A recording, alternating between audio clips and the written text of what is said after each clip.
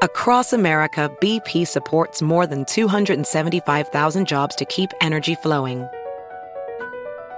Jobs like updating turbines at one of our Indiana wind farms and producing more oil and gas with fewer operational emissions in the Gulf of Mexico.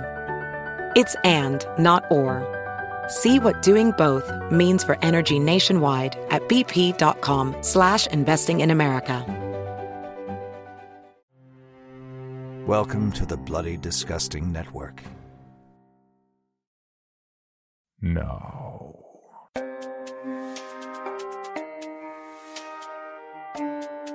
This is Creepy, a podcast dedicated to sharing the most famous, chilling, and disturbing creepypastas and urban legends in the world. Whether these stories truly happened or are simply fabrications is for you to decide. These stories may contain graphic depictions of violence and explicit language. Listener discretion is advised. Creepy presents The 31 Days of Horror, Day 19, The Ash Collector, written by Amanda Cecilia Lang and narrated by Owen McCune. As the Sagebrush County coroner, I always looked forward to disposal night. That was when the unclaimed cadavers stored in my deep freeze were transferred to my crematorium. Even though the territory I served consisted of barren desert and one tiny town, the number of unclaimed dead had always been satisfyingly high. You see, the nearby interstate was a favorite hunting ground for the chrome-faced butcher.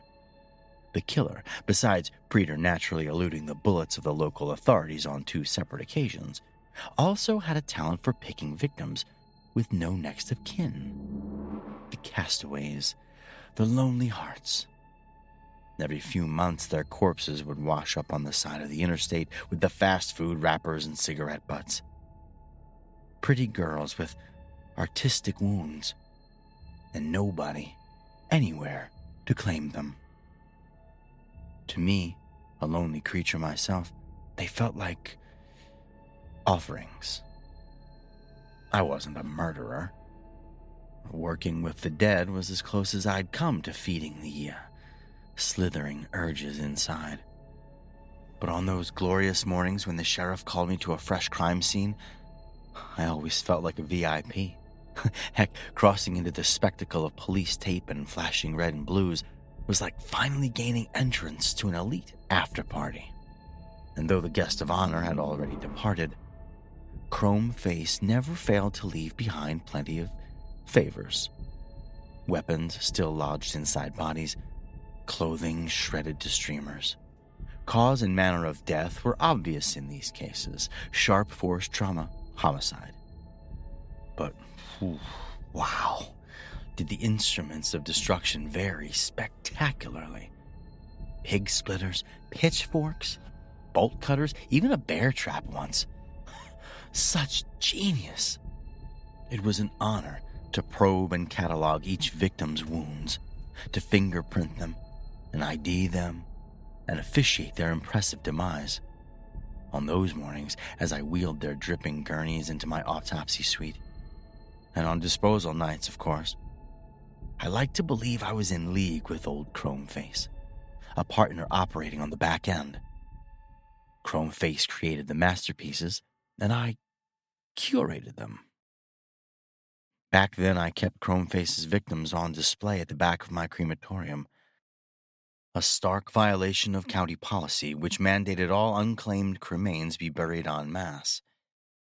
Despite that, or maybe because of it, my private collection had me gleaming with pride. 13 silver urns at last count. One day soon, I fantasized, the killer would arrive to claim his trophies, and we would become great friends. Maybe not the type who went trout fishing or puffed cigars at the local girly bar or anything, unless Chrome Face was into that, but ours would be the kind of rosy secret bond that lasted a lifetime. Chromeface and the Ash Collector. Oh, yes, I like the sound of that. Not that I truly expected my dreams to come true, mind you, but on what would become the best disposal night of my life, I was hard at work adding 3 more masterworks to my collection: Billhook, Tent Spike, and Javelin. Those weren't their legal names. Naturally, I'd forgotten those almost as soon as I released them to the press. As expected in these cases, there were no weeping parents, no heart-shattered fiancés. Any distant relatives I'd attempted to contact never returned my calls. Not that I went out of my way to follow up. The revolving door of state detectives and their goony forensic pathologists had exhausted their need for the remains. And now the mandatory 12-month sleepover inside my deep freeze had expired. Barely containing a cheese moon grin, I slicked the eager sweat from my receding hairline, then slipped on my favorite long rubber apron. No wet work that night. The getup was merely ceremonial. After all, every aspiring sidekick needed a snazzy trademark costume. Sucking in the gentle bulge of my stomach, I tied the apron strings securely and checked my dull reflection in the side of the freezer, like a school kid primping for a date. Nobody was ever going to call me a heartthrob, but I hoped I looked appropriately macabre. As I pulled open the individual lockers and rolled the naked freezer-burnt beauties onto the gurneys, I indulged a shiver of nostalgia. I would miss visiting these ones, running my ungloved fingers inside the intimate contours of their injuries, whispering to them in the abandoned hours of the night.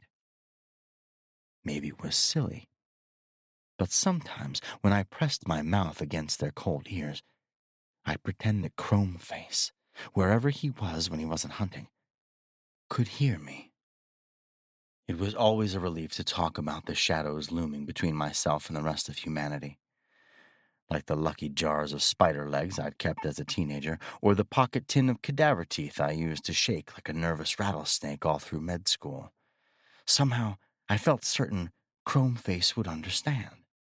It was never my intention to chase people away. They'd simply ran. All my fidgety, weak-stomached first dates, my holier-than-thou tattletale peers, those narrow-eyed professors who suggested I aim low and never work with living patients. Lucky for all of them, I'd long ago resolved myself to being alone with my dark intrigues. That is, until Chromeface's victims had rolled into my life, and I realized I had a kindred spirit somewhere out there. And oh, how I envied Chromeface's ability to assert himself with such bravado.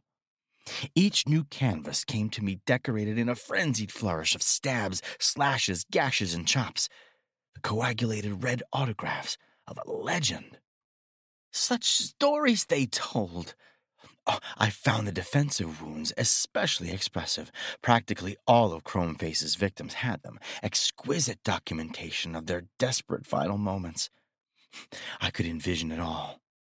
The scraped knees as they ran and stumbled, the abrasions on their elbows as they scurried backward across pavement, the split palms and severed fingers as they tried to fend off the nightmare. Whistling to myself, I wheeled the gurneys, one by one, through the morgue's back door and across a moonlit walkway to the deceptively charming brick building beyond. Nothing else around for miles except desert grit and Joshua trees and the hard-baked ribbon of the interstate. Once the gurneys were lined up inside my crematorium, first Javelin, then Tent Spike, then Billhook, I propped the heavy steel security door open with a brick to let in a breeze. It violated county policy, but if someone wanted to come all the way out here for a peep, who was I to deny them? My own instrument of destruction waited at the back of the large, sterile room, a hungry black metal box with a smokestack and a corpse-sized loading hatch. On both sides of the cremation chamber, my silver urns lined the walls. The polished surfaces reflected the new arrivals, bending the outlines of their cadavers into devious smiles. I smiled, too. 3 empty urns waited on the nearby counter.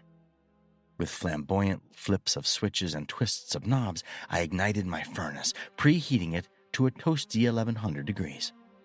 Then I stood back and appraised the exposed flesh of the 3 victims with eager, incendiary eyes. To preserve the dignity of the descendants, policy mandated that cadavers be placed inside a flimsy pine box that would burn around them. But that involved sifting coffin nails from the cremains afterwards, and was far less cozy. I preferred having an intimate view of those pretty gaping wounds as I slid them into my pyre. The first, that night, was Javelin. Female, brunette, 5 feet 4 inches, 143 pounds, with her organs intact. Lovely purple contusions and tiny crescent-shaped incised wounds decorated her neck. Those, as well as the angle of the entry and exit wounds through her upper torso, suggested Chromeface had hoisted her by the throat before inserting his weapon. The resulting wound track pierced her sternum, heart, then spine. The strength needed to accomplish such a feat was a savage miracle. Oh, to have been a fly on the corpse during that murder spree. Such a vision to behold. In fact, those rare, cunning girls who saw the legend and lived told investigators he was relentlessly tall and muscular with a face of smooth, featureless chrome. They said he was uncanny and inhuman. They said he appeared like a phantom between the dust and the headlights and the streaking white lines on the highway. They said many things. Heck, some even believed Chromeface had died years earlier out on the interstate, the victim of a hit and run. They said he'd crawled into the surrounding desert with the motorist's shiny bumper still twisted around his skull. There, beneath the cold-bladed moonlight, he vowed to slaughter every unsuspecting soul who ventured alone along his road at night. And man, oh man, did I dig the sound of that. An immortal loner, hell-bent on inflicting endless revenge on the cruel, mocking world. Yes, please. Luckily, no cadavers fitting Chromeface's description had ever come through my autopsy suite. Not even after those Spitfire deputies unloaded their guns into Chromeface's retreating shadow. They swore the bullets had struck him. Of course, they never located any blood trails. And although his victims' struggles usually ended with split and mangled fingernails, I never found any trace evidence of Chromeface in my scrapings and swabs for the lab. No hair, blood, saliva, not even clothing fibers. That wasn't to say discovering interesting debris on the victims was uncommon. Javelin, for instance, had arrived with loads of goodies embedded beneath her nails, like the tiny crescent-shaped divots she'd gouged from her own neck, trying to pry Chromeface's hand away. I detailed each stunning bit of flesh in my report. I always took great care with my findings, describing the finest scratches and abrasions with the pen of a poet. The state detectives were endlessly impressed with my thoroughness, and whenever their over-cocky pathologist nosed in, they failed to find even a single pinprick I hadn't already logged. Naturally, handing over my findings never felt like a betrayal, because Chromeface had proven himself a god beyond capture.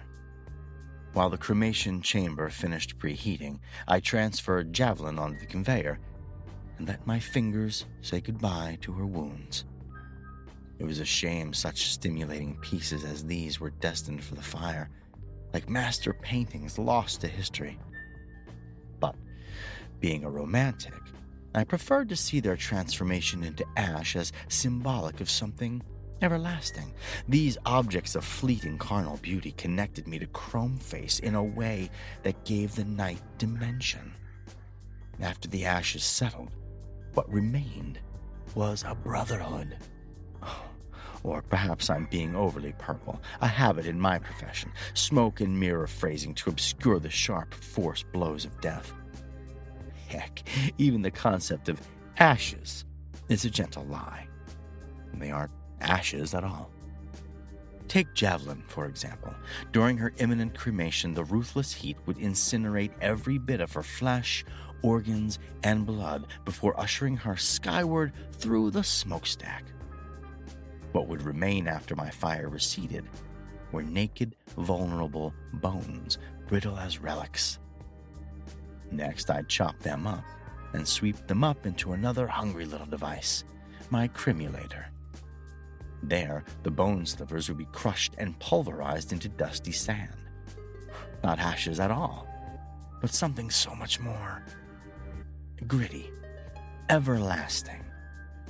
Just how I imagined my future with Chrome Face.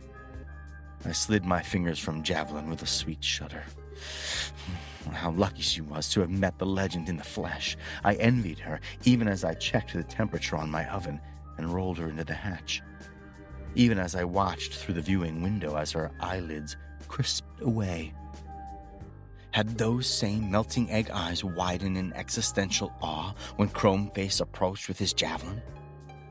Oh, how her cries must have gone from desperate pleas to thrashing mortal screams. "He's killing me!" Javelin wailed, a banshee's voice that ricocheted around the walls of the crematorium. Startled, I recoiled and looked back over my shoulder. "Please, he's right behind me." It was a female. A live one. Blue hair, tattoos, approximately 5 feet 8 inches tall, 125 pounds, with organs intact, though she appeared to be missing a respectable slice of her right shoulder.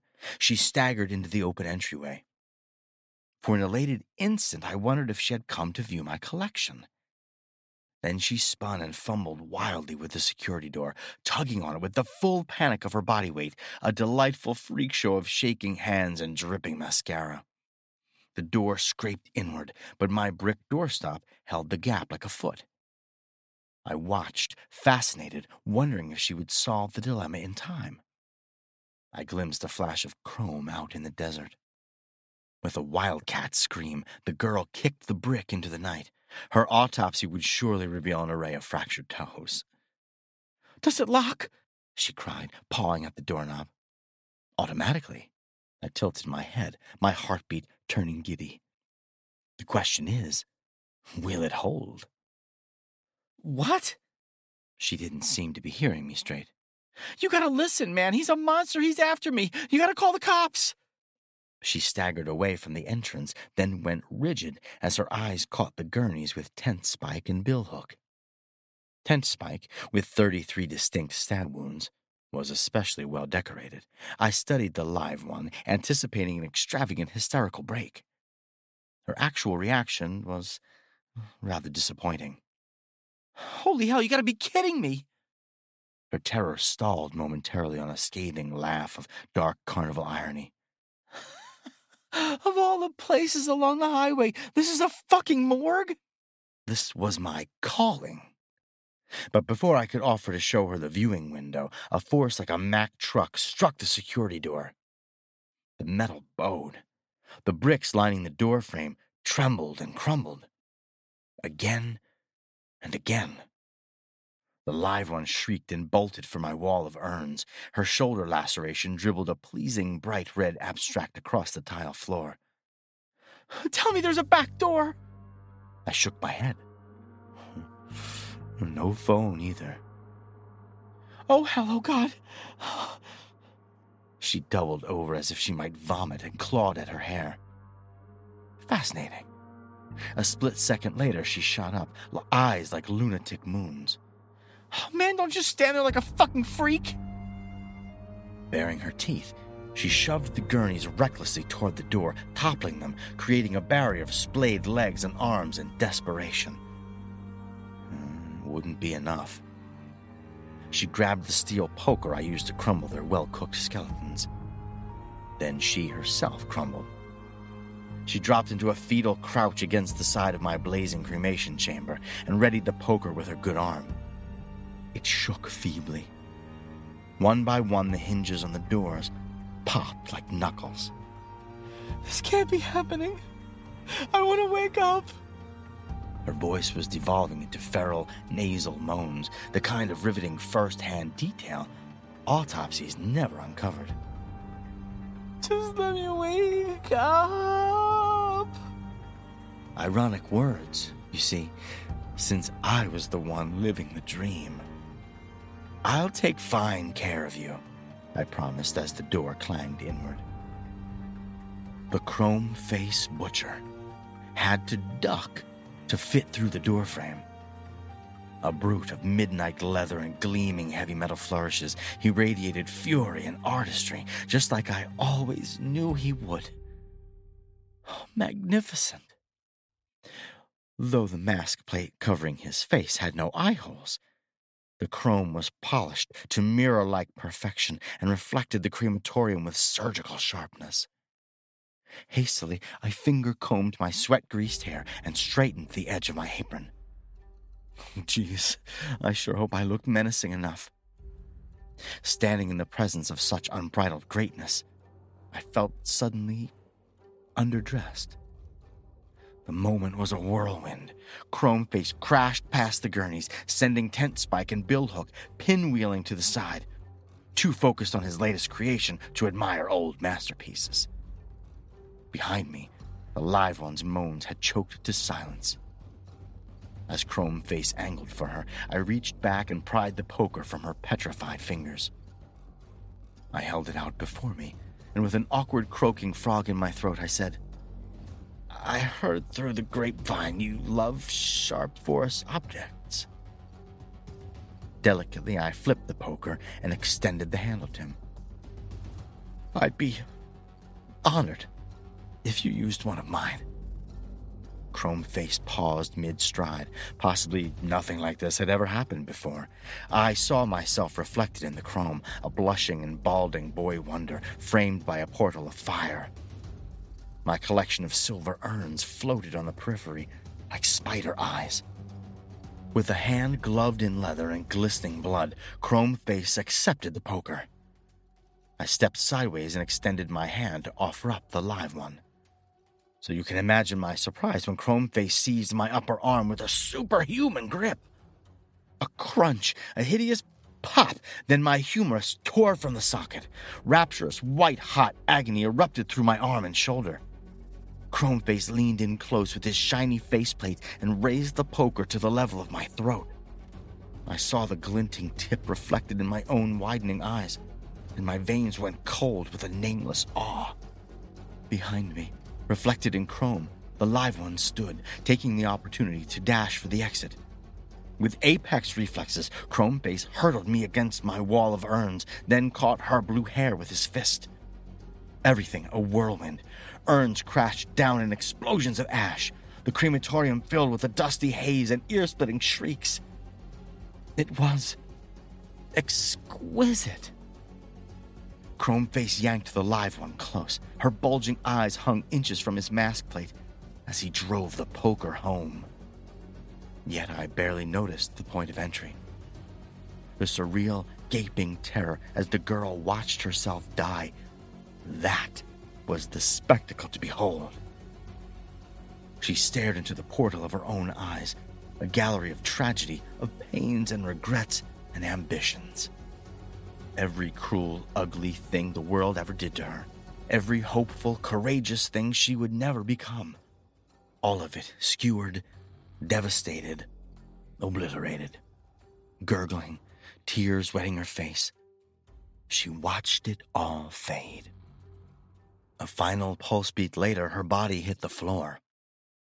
Then Chromeface turned his bulbous, genius head to regard me. And believe you me, every lung in the crematorium held silent. Before I could commend his artistry, Chromeface stormed me through the ashes. Scrambling, I reached for the closest urn and held it in front of my face. I kept them for you, I rasped, so starstruck I wasn't certain I was making sound. I read the engraving on the urn. You did this one with a bone saw. Chromeface paused. He leaned in close with a gleam and a tilt of curiosity. The urn reflected his faceplate, and the faceplate reflected the urn, and somewhere in that endless hall of mirrors, our grisly souls sparked.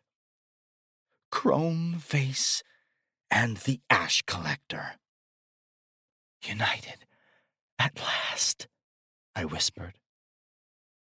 Chromeface knocked the urn aside.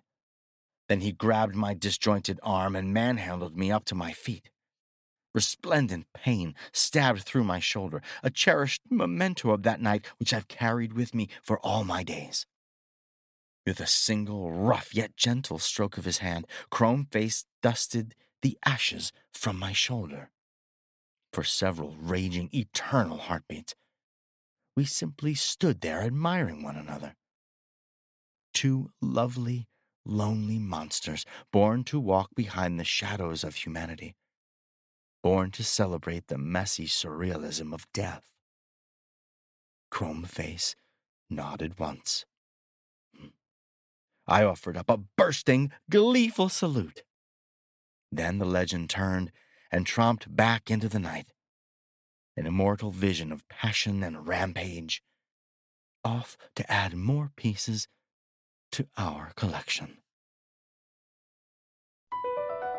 Across America, BP supports more than 275,000 jobs to keep energy flowing. Jobs like updating turbines at one of our Indiana wind farms and producing more oil and gas with fewer operational emissions in the Gulf of Mexico. It's and, not or. See what doing both means for energy nationwide at bp.com/investing in America. For your bonus episode, Creepy presents The Right One, written by Mark Towes. Bubbling, blood-filled screams surround us as the permeance of flesh-tearing, limb-snapping sounds bore their way through into my mind. This is hell. This is what he promised. The barn groans as the wind howls outside. But no gust, no matter how strong, can claim to move the wood in such a way. My father built this place, withstood a hurricane in an attempt to burn it down. No, this place is crying for the victims. Undoubtedly a virgin to such horrors that are happening up those steps. My parents and older brother sit huddled on the couch opposite, pleading and sobbing.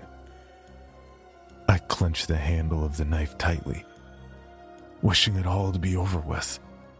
Thunder crashes around us. Instantaneous lightning basks the room in paleness and highlights further the blood that spills down the walls.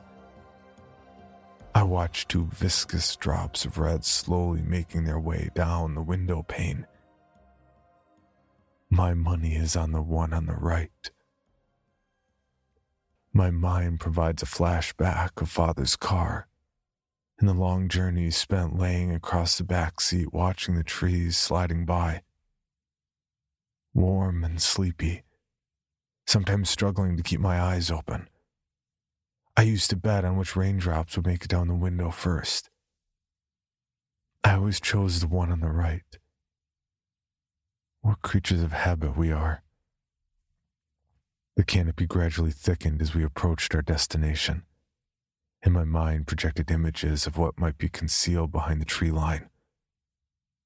It was the same beast that visited me in my sleep when I was younger. A carnivorous creature, half human, half beast, panting its smoky breath and sniffing the air for the smell of human flesh. It had long, spindly legs, a sinewy body covered in sharp black hairs, and an elongated mouth full of razor-sharp teeth. Sometimes, I even thought I saw its red eyes flashing in and out of the woody darkness. For safety, the location of the camp would change frequently, but was usually a large clearing in the forest, packed with around 40 tents of all different shapes and sizes.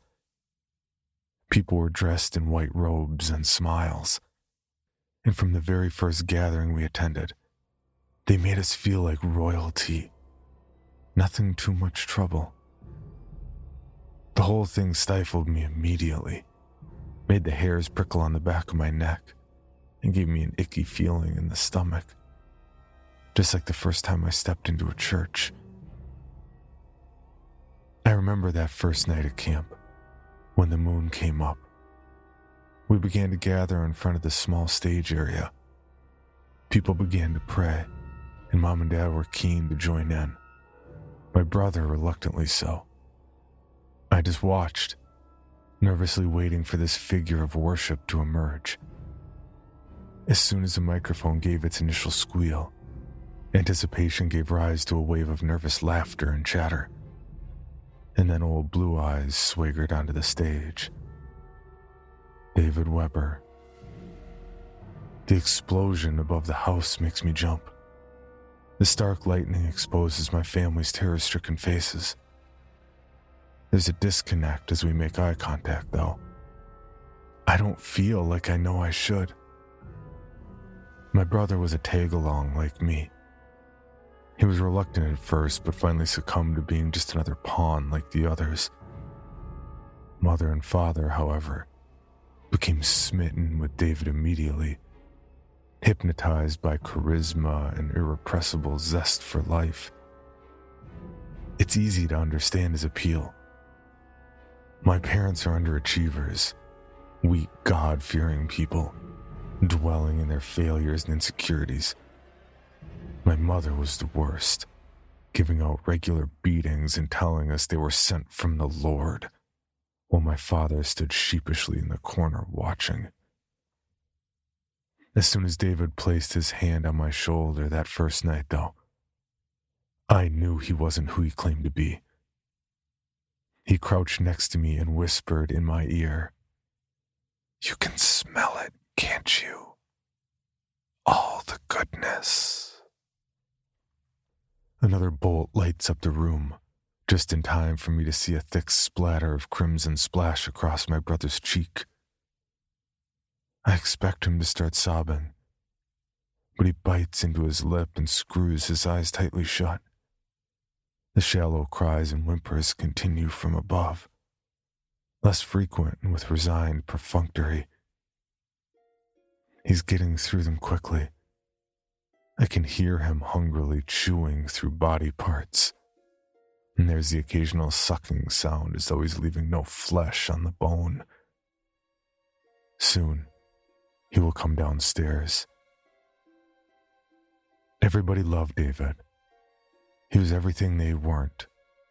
Collected, self-confident, and with unparalleled inner strength. David knocked on our door one day and promised my parents guidance, a path to serenity and the end of the fucking rainbow. He said he could take them closer to God than any church could. The camp seemed above board at first. Prayer groups, work sharing, and late nights around the campfire singing hymns to badly played guitars into the early hours. But over time, he slowly indoctrinated people into his systematic beliefs. The drugs started soon after, and before long, they were even weaker than before, drifters floating on his every word. People used to travel for miles, belongings and kids shoved into the back of cars, chasing the so-called utopia promised by strangers at the door. The camp became overcrowded quickly. My father was a builder before he gave his life away. He built this barn for David as a bigger venue for the prayer group. We had a big opening celebration and David blessed the building. Things carried on as normal for a while until folks in town got word of a cult and tried to burn the place down. Strangest thing, though, the place wouldn't burn. There was a ring of charred grass around the building, but not one board so much as charred. And then we had the hurricane. Took most of the town with it, but not this place. His disciples became more and more brainwashed over time, devoted and eager to please. Classes became more frequent, and many hours a day were spent praying. He added special adult sessions a few days of the week. I sneaked a look through the small gap in the barn door one day and saw them all naked and writhing against each other on a blanket of white robes. David was stood at the makeshift altar, while Mom and Dad took turns in pleasuring him. He waved at me. The noise is beginning to dampen upstairs now. It's nearly time. My family's shivering on the couch opposite, stringy saliva and snot dripping from their vile holes. They're so damn weak. I turn my attention upstairs and see him leaning against the banister in all his glory. A smile stretched across this wolf-like face. Muscles throb with adrenaline under the coarse black hair, and his serrated teeth are stained with the blood of his disciples. His red eyes still look hungry. This true form is magnificent, and I much prefer him this way. He's promised me power, that one day I can be like him. He jumps down to the center of the room and begins to saunter, hooves clopping ominously towards my family. He knew I was the right one. That's why we were the only ones to get a personal visit.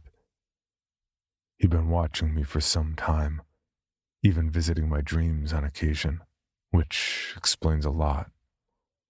His disciples were sent to recruit the others, wasters convincing other wasters to jump on promises and the chance of a new life.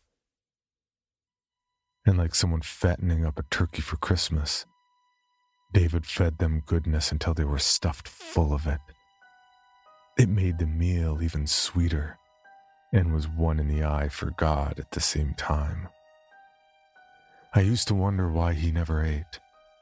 He would just sit there smiling through dinner. That takes real commitment, real strength, staving off appetite for the big day. The rest of us ate like kings and queens, unless we accidentally orated one of our old names, in which case we would be locked away for the day without food. David took me under his wing. Not like the others, though. I could see his true evil, and he could see mine. He saw the hatred that I harbored for my God-fearing family, for the weakness they represented. And on only the second day, he told me his plans. And I wanted in. And I suppose this is Judgment Day for me. Which one first? He growls. Fear pours from each of them in abundance as I study them one by one. David says if you concentrate, you can smell it, even absorb it. But I guess I will learn over time. My eyes pass from my father to my mother and then to my brother. The one on the right, I say. He grabs my brother by the arm and escorts him across. There's no kicking or screaming, just whimpers and a damp patch extending across his green pants. As I look my brother in the eye, something registers deep within me, but I write it off as pity over anything else. Perhaps that's why I chose him first. No, that's not true. It was just habit. David holds my brother's head back, exposing the smooth flesh underneath. I ready myself, and in it goes. The knife gets stuck halfway. I think I might have done it wrong. He's choking and wheezing, blood spraying across my face, some of it entering through my open mouth. The taste, it is not unpleasant. Sweeter than I ever remember it being. Drink, David commands. And while my brother is choking and clawing at his throat, I lap greedily and obediently at the blood spilling down his neck. David gets to work on the flesh, grinding his bones so as to not waste a single mouthful of meat. Wait, he says. I watch mesmerized as the smoky haze begins to drift towards the ceiling. The same sucking noise begins, and I turn to David to see his eyes closed and breathing in deeply.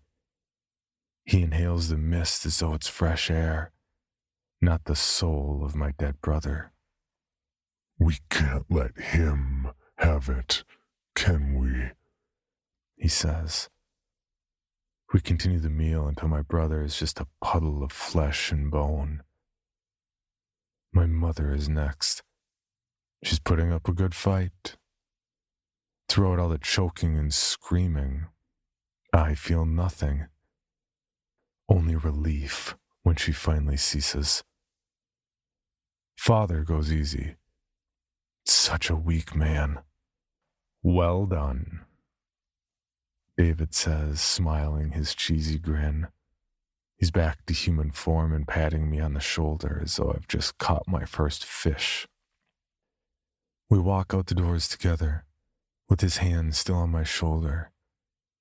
I think of him as my new father now, a proper role model. He clicks his fingers, and the building that they couldn't burn catches alight. It gives off a tremendous whoosh as the flames dance across its bones, as though emitting a sigh of relief to be lifted from the curse and all the bloodshed. My father blessed this building once. How weak he was. We need to recruit, he says. For even more from Creepy, including how to submit your own story for consideration, please visit creepypod.com. You can also follow us at CreepyPod on social media and YouTube. All stories told on this podcast are used under license and may not be rebroadcast or distributed without the express prior written consent of the story's author. Please contact us at creepypod@gmail.com for further information on obtaining the rights necessary to rebroadcast or distribute a particular story.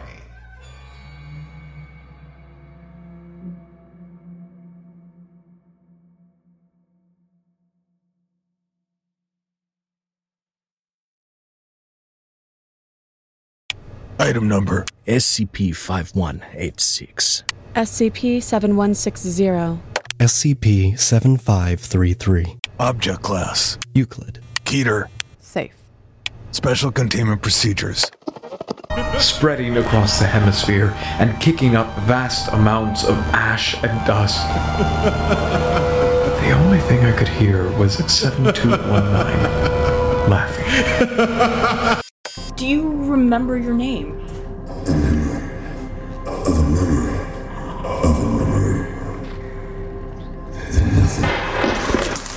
Heartland Counseling. Appointment update. I feel them again. Heartland Counseling. Appointment update. They're in my ears! Heartland Counseling. Appointment update. Nobody understands! SCP Archives is a weekly fiction podcast. Each episode, we dive into the strange, the unknown, and the... Find us on Apple Podcasts, Spotify, or at scparchives.com.